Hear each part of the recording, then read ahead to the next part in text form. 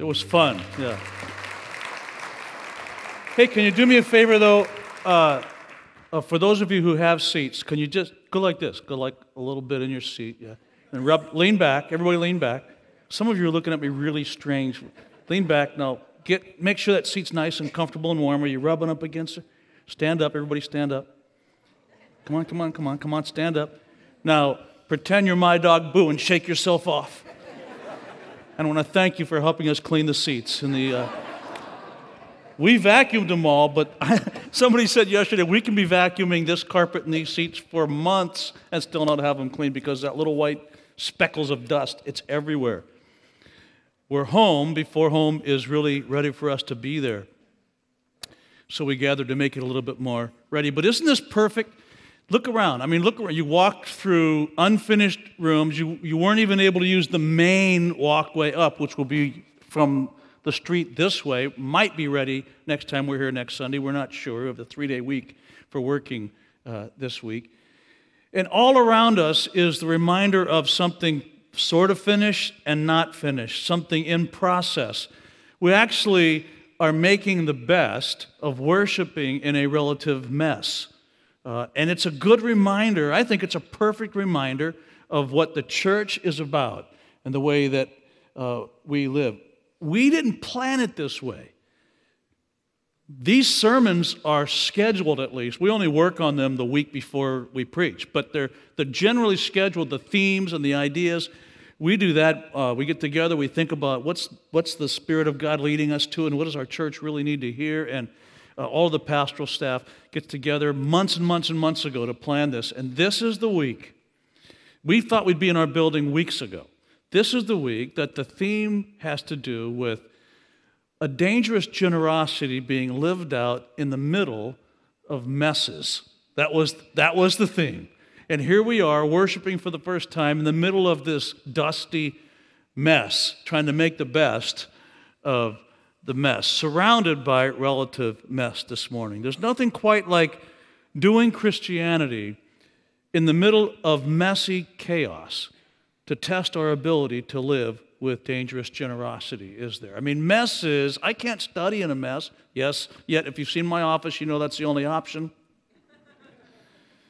We have 2 families living in our home, which I love, but it means there's more stuff around, right? It'll really test you, especially if you really like a nice environment. But that's this morning's message. And I've entitled the message, appropriately, I think, Pig Pens, Kitchen Remodels, and Sloppy Wet Kisses. Those are just things that I thought were pretty messy. Pig pens, kitchen remodels, and sloppy wet kisses. Because if I read Jesus correctly, that title represents not only the messy world that Jesus assumes we'll encounter as followers of Christ, the messy world in which we will be committed to living out His heart of grace and generosity, but it also represents for us the messy gospel community we'll become in doing it. We are a messy gospel community of people with all sorts of limps and broken bones in different stages of discovering Christ. Still, some of us were part of this community of seekers and followers of Jesus.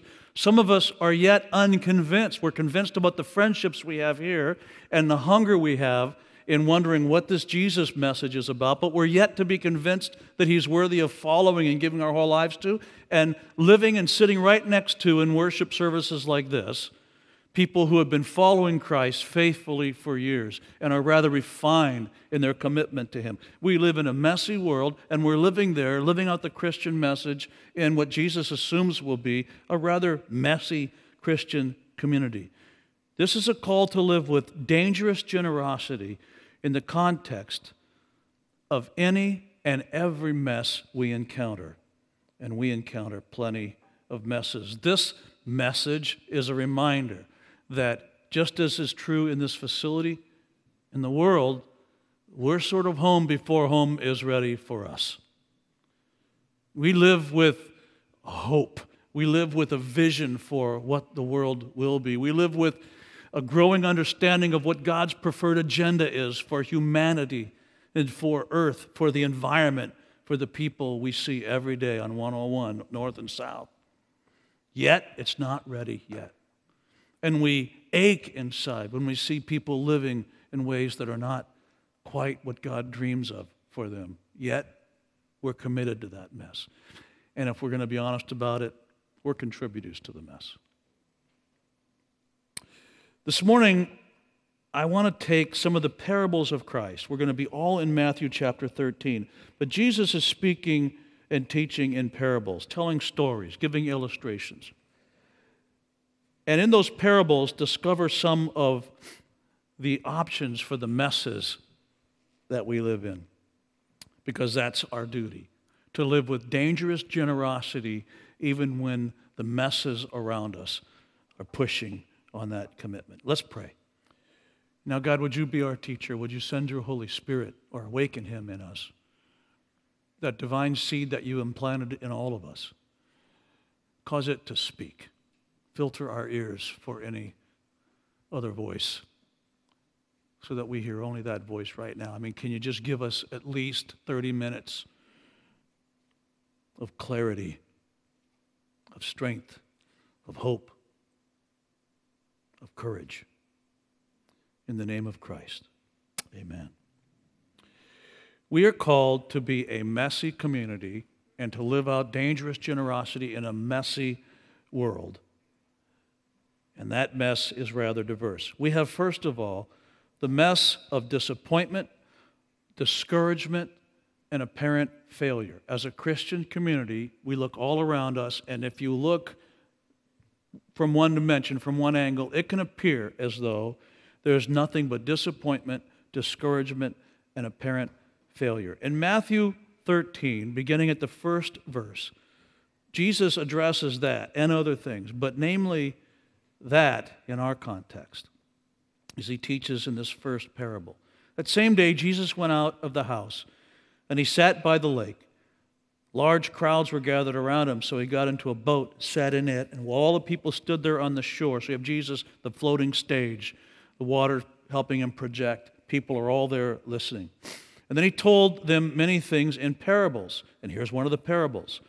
A farmer went out to sow seed, and as he was scattering the seed, some fell along the path. The birds came and ate it up. Some fell on rocky places where it did not have much soil. In that part of the world, there are sections of land where it's pretty rocky, and there might be a couple of inches of soil, so it looks really good. But when plants go to take root, they hit this hard pan, and they don't do so well. It sprang up quickly, but because the soil was shallow, it didn't do that well. But when the sun came up, the plants were scorched, and they withered because they had no root. Other seed fell among thorns, which grew up and choked the plants. You know, when you go and turn over old dirt, and it looks nice and brown and ready to receive seed, but it's had weeds in it before, and you didn't really deal with that, guess which grows faster? What will eventually take over? Still other seed fell on good soil, where it produced a crop 160 or 30 times what was sown. Whoever has ears, let him hear. And if you jump down to verse 18, he offers more teaching. Listen then to what the parable of the sower means. When anyone hears the message about the kingdom and does not understand it, the evil one comes and snatches away what was sown in the heart. And we have some discouragement because we share this gospel of dangerous generosity and kindness and mercy and goodness and a new start. And it looks like somebody is going to receive this message and life is going to turn around, and it turns out that it doesn't. This is the seed sown along the path. The seed falling on rocky ground refers to someone who hears the word and at once receives it with joy, but since they have no root, they last only a short time. When trouble or persecution comes because of the word, they quickly fall away. And there's discouragement. There's disappointment. There's apparent failure. The seed falling among the thorns refers to someone who hears the word, but the worries of this life, the deceitfulness of wealth, choke the word, making it unfruitful. Start to be overwhelmed by the realities that are coming at them from every angle. And we were together, and I heard this word, this message of Jesus, this whole new start, there's going to be hope, everything's going to be okay. And I walk out the doors of the meeting, and everything's not okay, and all the stuff that was launching me into this room is still waiting for me when I leave this room. And man, I just can't make it. I'm doubting everything that made complete sense when I heard the message. And there's discouragement, and there's disappointment, and apparent failure. But the seed, verse 23, falling on good soil, refers to someone who hears the word and understands it. This is the one who produces a crop yielding 100, 60, or 30 times what was sown.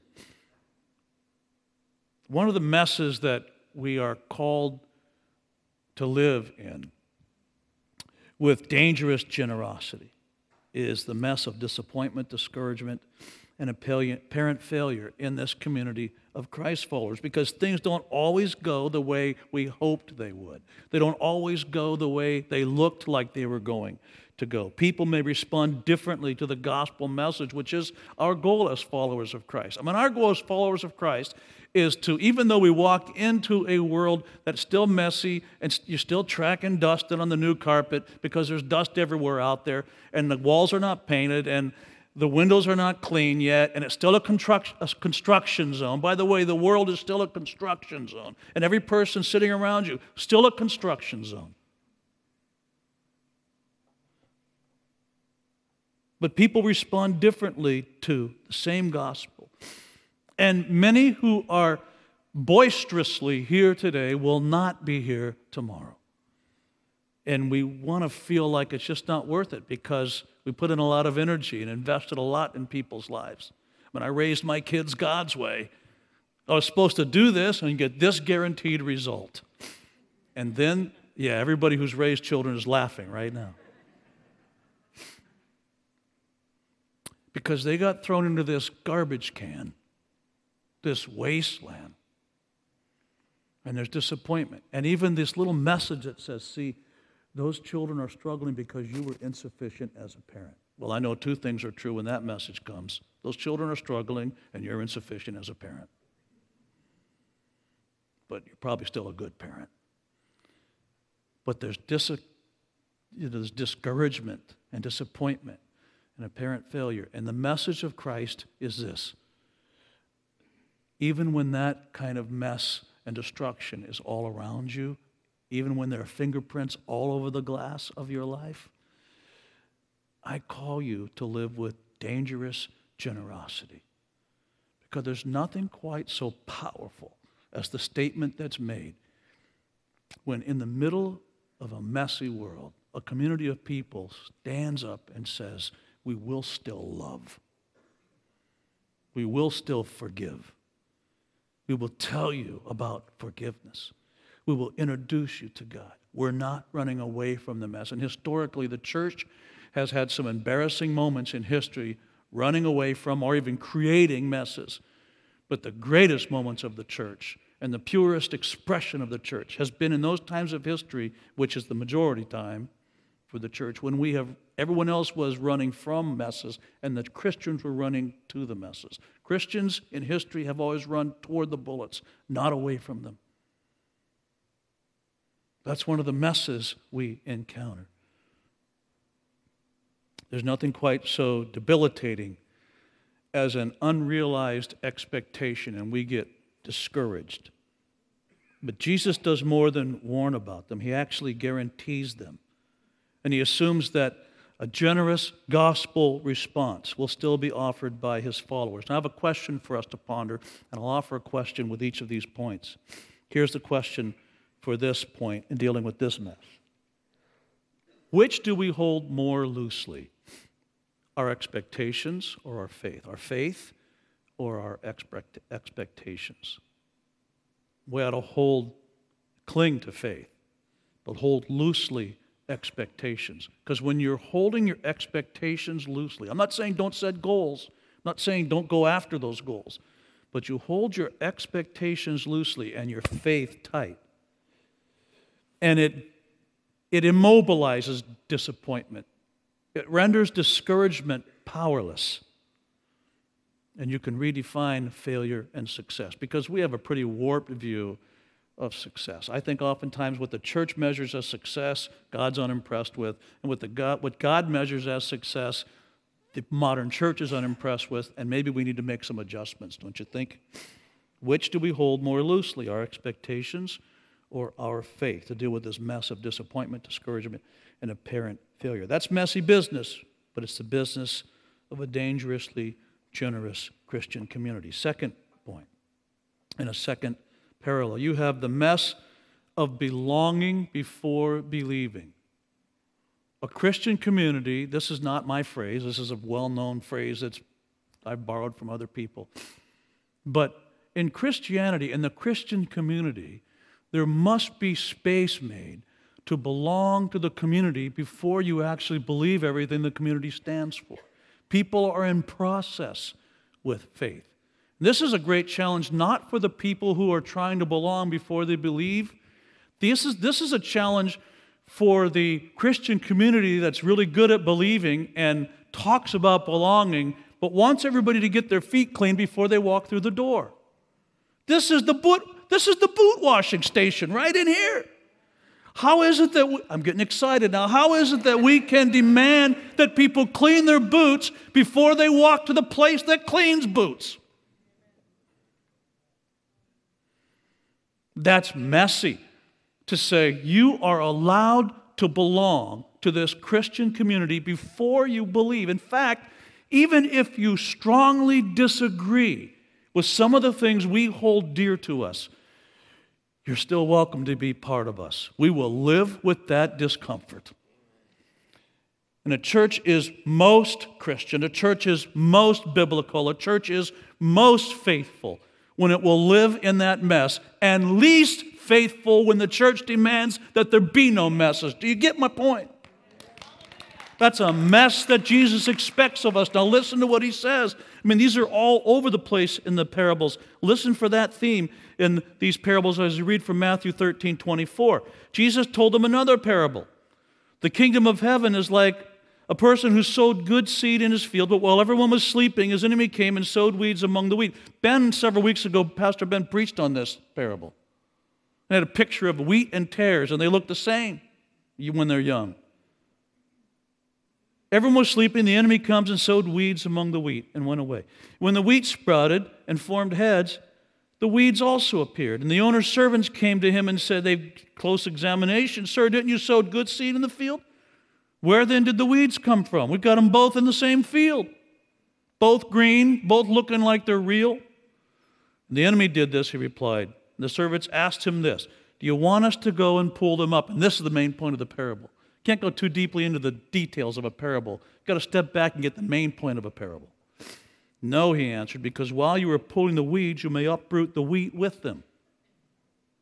Let both grow together until the harvest. We'll take care of the separation later." And so in this parable, among other things, Jesus is trying to preach and teach you have the idea of, look, it is entirely normal for the people of my community to coexist with the people that aren't fully in my community. You've got wheat and weeds growing in the same field. That's a mess. But it's a gospel mess. It's a Christian mess. It's a little bit arrogant anyway, isn't it, to say, only wheat allowed in here. It's sort of like you have a bad what do you have a bad? I can just imagine God. Was that not you and me we were walking together years ago? Was that a different dude? You were a weed. And 2 or 3 days a week, you still look like a weed. What right do you have, he might say to the church, to close your doors to someone who wants to come and check out this faith? Listen, I'll remind you, the 12 apostles, the whole time Jesus was walking with them, we're not quite sure when they got it. When did they become fully devoted followers of Christ? The day he said, "Come walk with me"? But they shared a lot of weird questions in the process over those 3 years. The point is, Jesus, who was fully truth, coexisted and even invested in with patience, with a dangerous generosity, those who didn't fully understand. And some of them, not until after the resurrection did they get it. So when were they? Why did he make space? That's a messy business. The mess of belonging before believing. Verse 47, another one. The kingdom of heaven is like a net that was let down into the lake, and it caught all kinds of fish in the same net. I like fishing. We have fish that we call garbage fish. Because we're not going to clean them and eat them. In fact, you get them in the net, you throw them back over. And when it was full, the fishermen pulled it up on the shore, and they sat down and collected the good fish in baskets, but threw away the bad. My point is, good fish and bad fish, edible fish and garbage fish, for a while were all in the same basket. We dealt with separation later. Remember, we move not to a life in Christ. We move toward a life in Christ. We are people of the process. And even a faith that will eventually be discarded by the one who thought he or she was claiming it must be allowed to grow alongside a faith that will feed people and be harvested. Here's a question to ponder in responding to this mess that we choose. That's actually a very faithful choice to let people belong before they believe. Here's a question. Are we generous enough with the message of Christ, which is ultimately our true wealth? Are we generous enough with the message of Christ to allow those with whom we strongly disagree a place of friendship and conversation at our table? Marin Covenant Church will be a very uncomfortable community for some followers of Christ. Because we are committed to saying those doors, they're open to anybody. Cursers of the Christ we follow, there's a seat for you. Subversive people, there's a seat for you. Folks who disagree with what we teach about human sexuality, what we're convinced Scripture teaches, or economics, or how best to care for the poor, or you disagree with the Christian message or our specific understanding of it, that's fine. There's a seat for you. We want to make room for you in our community, even before you're fully on board with what we believe in, even if you may never be on board with the way we understand Scripture to be asking us to leave. We're dangerously generous when we say, come on in. And not just come on in as a project. Come on in, you have a piece of our heart. Come on in and be our friend, and we'll be your friend, and we'll learn from each other. That's different than saying we believe anything goes. We're not saying that. Jesus asks us, the Bible asks us to be committed to both truth and love and truth with equal force. And that's a tension of the faith. That's a messy commitment, isn't it? Can we just pick one or the other and be more focused? No. One without the other is poison. So that's one of the messes. I don't even know how over. I still have some time. I still have 2 or 3 hours here. It's cleaner to do that another way. It's cleaner to be sort of monodimensional. Everybody believes the same stuff. But our commitment is to be a church that is pursuing the spiritually hungry and then inviting them into a process that introduces them to Jesus and walking with each other. That's a dangerous generosity. So living with the mess of belonging before believing. And finally, this from yet another parable. Dangerous generosity is committed to living with the mess of valuing potential as much as it values results. Jesus seems to get very excited about the slightest little movement, something he sees before it actually comes about, potential. He values potential. He goes out of his way to value potential and encourages us through these parables to value potential, smallness, stuff that looks insignificant to us, but Jesus is the kind of guy who looks and he says, oh, wow, man, that could really become something. I think that's one of the reasons our church is absolutely sold out to students and youth, because there's just so much richness there.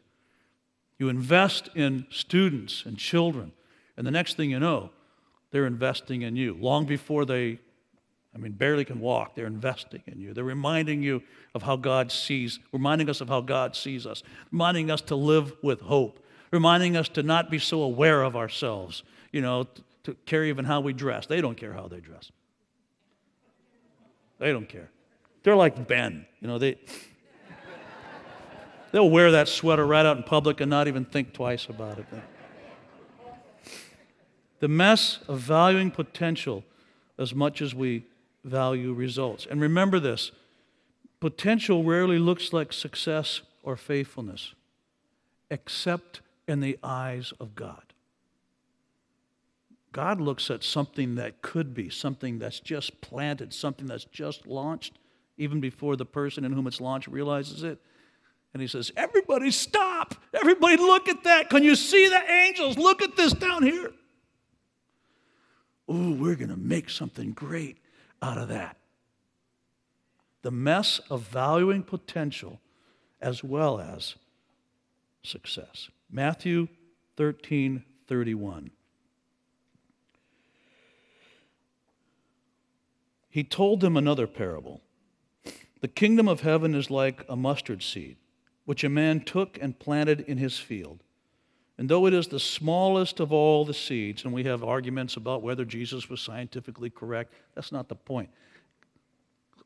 He's speaking to a context. And everybody would have said, yeah, it's the smallest of all the seeds, or it's the smallest of all the seeds that you have laid out on the table, or it's generally accepted as the smallest of the seeds, or it's a phrase. Everybody used to know that maybe the mustard seed wasn't the smallest, but it's sort of a phrase we use to talk about the smallest of the small. You could call your brand new grandchild the smallest of the small, and they're technically not the smallest of the small, but you know what you're trying to communicate by that. So he says it's the smallest of all the seeds. Yet when it grows, it's the largest of garden plants and becomes a tree, so that birds come and perch in its branches. And Jesus may have well been on that boat and pointing over to a field that had a mustard seed that had grown into a tree, and there were birds in the tree while everybody looks over, making his point while he's illustrating it. He told him still another parable. The kingdom of heaven is like yeast that a woman took and mixed into about 60 pounds of flour until it worked all through the dough. And then in verse 44, the kingdom of heaven is like treasure hidden in a field. When a man found it, he hid it again. And then in his joy went and sold all he had and bought the field. You have these three pictures of something small becoming great, something yet unrealized. You didn't put it in your pocket yet. It's going to be there someday. But he values the potential as well as the full expression. And that's messy. Because potential has a dark side. There's all sorts of unrealized thoughtfulness. When I was a student, when I was a teenager, I was talking to my best friend from high school the other day. And I said, Bill, we couldn't be in high school today. If we did the stuff today that we did back in the 70s, we'd be in jail today. There was nothing but potential in us, if you know what I'm talking about. It was messy for anybody to say, Bill Gard and Art Greco, I want them on my team. Come on, I'll spend my life with you. You are asking for broken glasses and crushed dishes when you ask for that. I mean, my friend Bill, you don't hear me saying this stuff, but the kind of fun we used to get to have back in the day, where the teachers scolded you during the day and then went home and bragged about you at night. You won't believe what those students did today. That's the most creative stunt ever. Senior stunts like getting his motorcycle and riding it through all the hallways of the interior. We had an enclosed high school and yelling. We broke into the, never mind, I'm going to quit telling you all these stories. I'm starting to get a little nervous. Nothing but potential. But there were priests and fathers in our Catholic high school that said, oh, you guys are driving me crazy. Yet they saw something that could turn into something good in us, loving that potential and then valuing it while it was still small. And that was messy, but it was productive. Jesus seems to expect his community to affirm potential even before it proves itself as realized faith. The mustard seed is small, yet it becomes great. The leaven is in the bread, you can't even tell it's there. Then all of a sudden, bam, the next morning you wake up, whoa, where did that come from? Wow, I never realized it had that potential. The person goes and is walking through a field and finds some treasure in the field, doesn't steal the treasure, goes back and buys the field. He values the mustard seed before it turns into a tree. He applauds the leaven before it swells the loaf. He knows the treasure is buried in the dirt, so he purchases the land. There's a whole lot of treasure buried in a whole lot of dirt, in a whole lot of people. And dangerous generosity says, looks to me like all gold. I see what it will be, what it could be. I don't affirm what it is today, all the non-potential.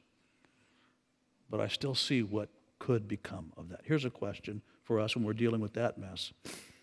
Does our generosity extend to the person who is halfway to faith? Partway to faith?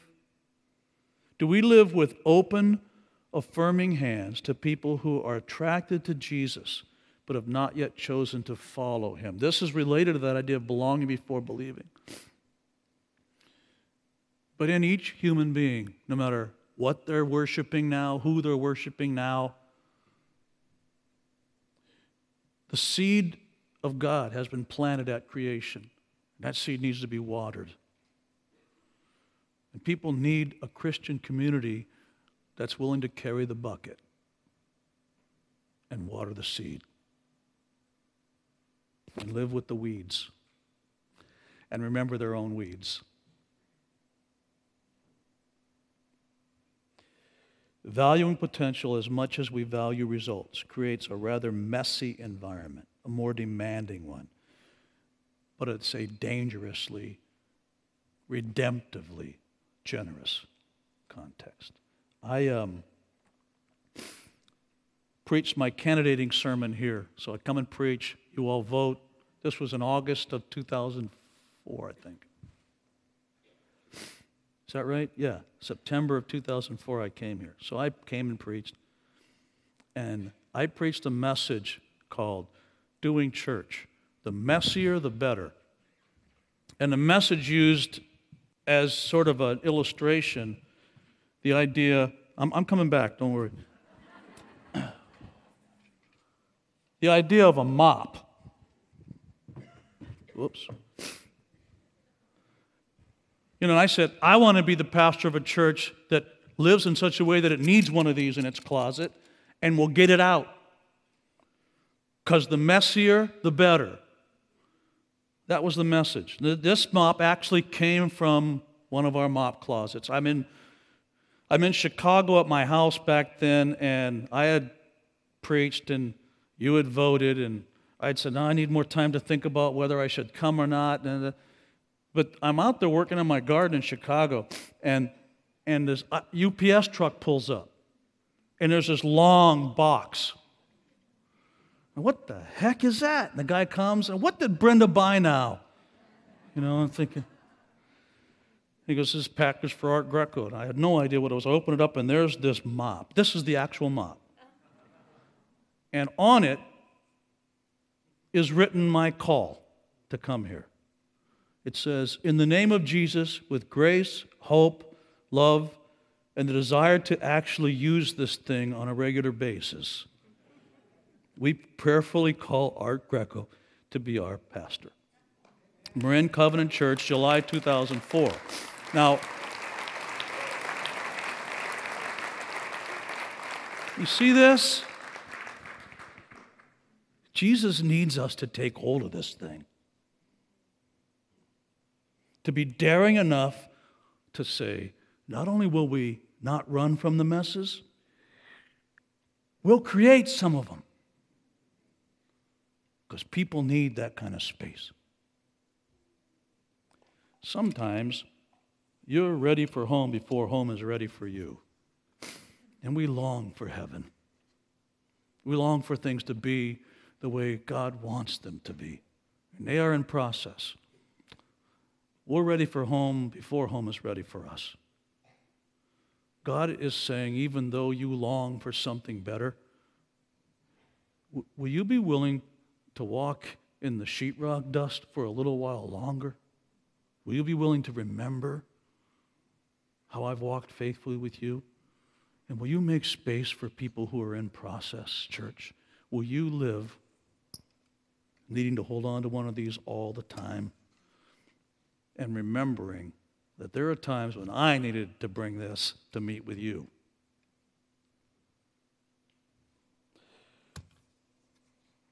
Pig pens,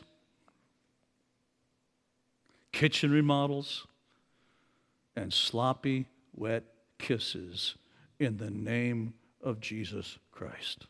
That's who we are, and that's what we will be. Now, as we're closing, I'm going to dismiss you now. I want to dismiss with this ministry opportunity. Here's what I want you to do. I want you to invite you to just pray a little bit. Because some of us are here saying, yeah, nice idea, but I don't feel like I'm walking successfully in the messes. In fact, I feel like the messes have overwhelmed me, and I have lost hope. I'm barely hanging on. You don't have to argue that there are messes out there for me. I feel them every single day, barely holding on to any faith. There are people in this room that feel that. I mean, they're here because this is like an hour and 15-minute respite for them. They can barely breathe even here. We're going to take some time and be silent. And I want you to lift to God those that you know in your life that might be feeling that. Yourself, if you're feeling that. And those who are part of our community that you don't know.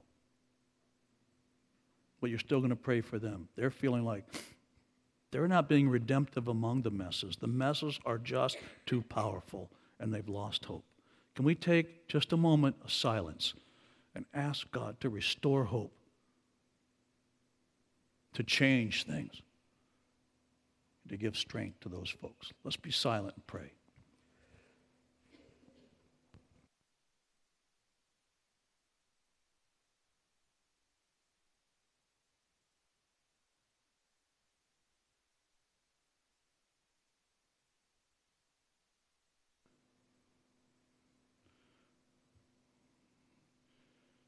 Now here's a messy prayer to you, God, if you'll permit us to be frank.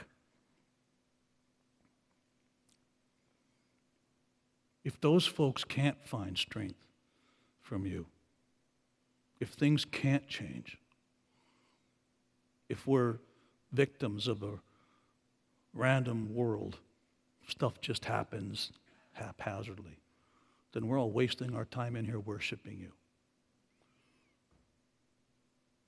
But our conviction is that things can change. Our conviction is that you can miraculously swell a heart again, even when things don't change. That you can give strength for us to face whatever comes at us. And even use our brokenness for good.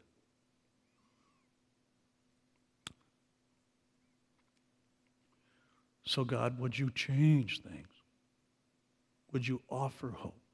Would you restore breath? Would you give employment?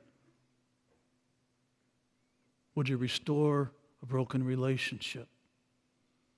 Would you bring romance back into that marriage?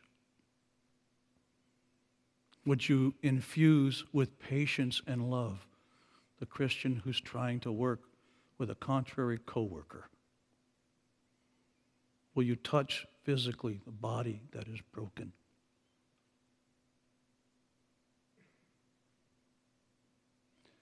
And in the middle of this mess in which we live, would you raise your flag of hope, your flag of the gospel that reminds people that Jesus died so we could have life, that reminds people of the invitation you offer, come follow me. There's nowhere else to find rest for your soul. I'll give you rest. In the name of the Father, the Son, and the Holy Spirit, we pray.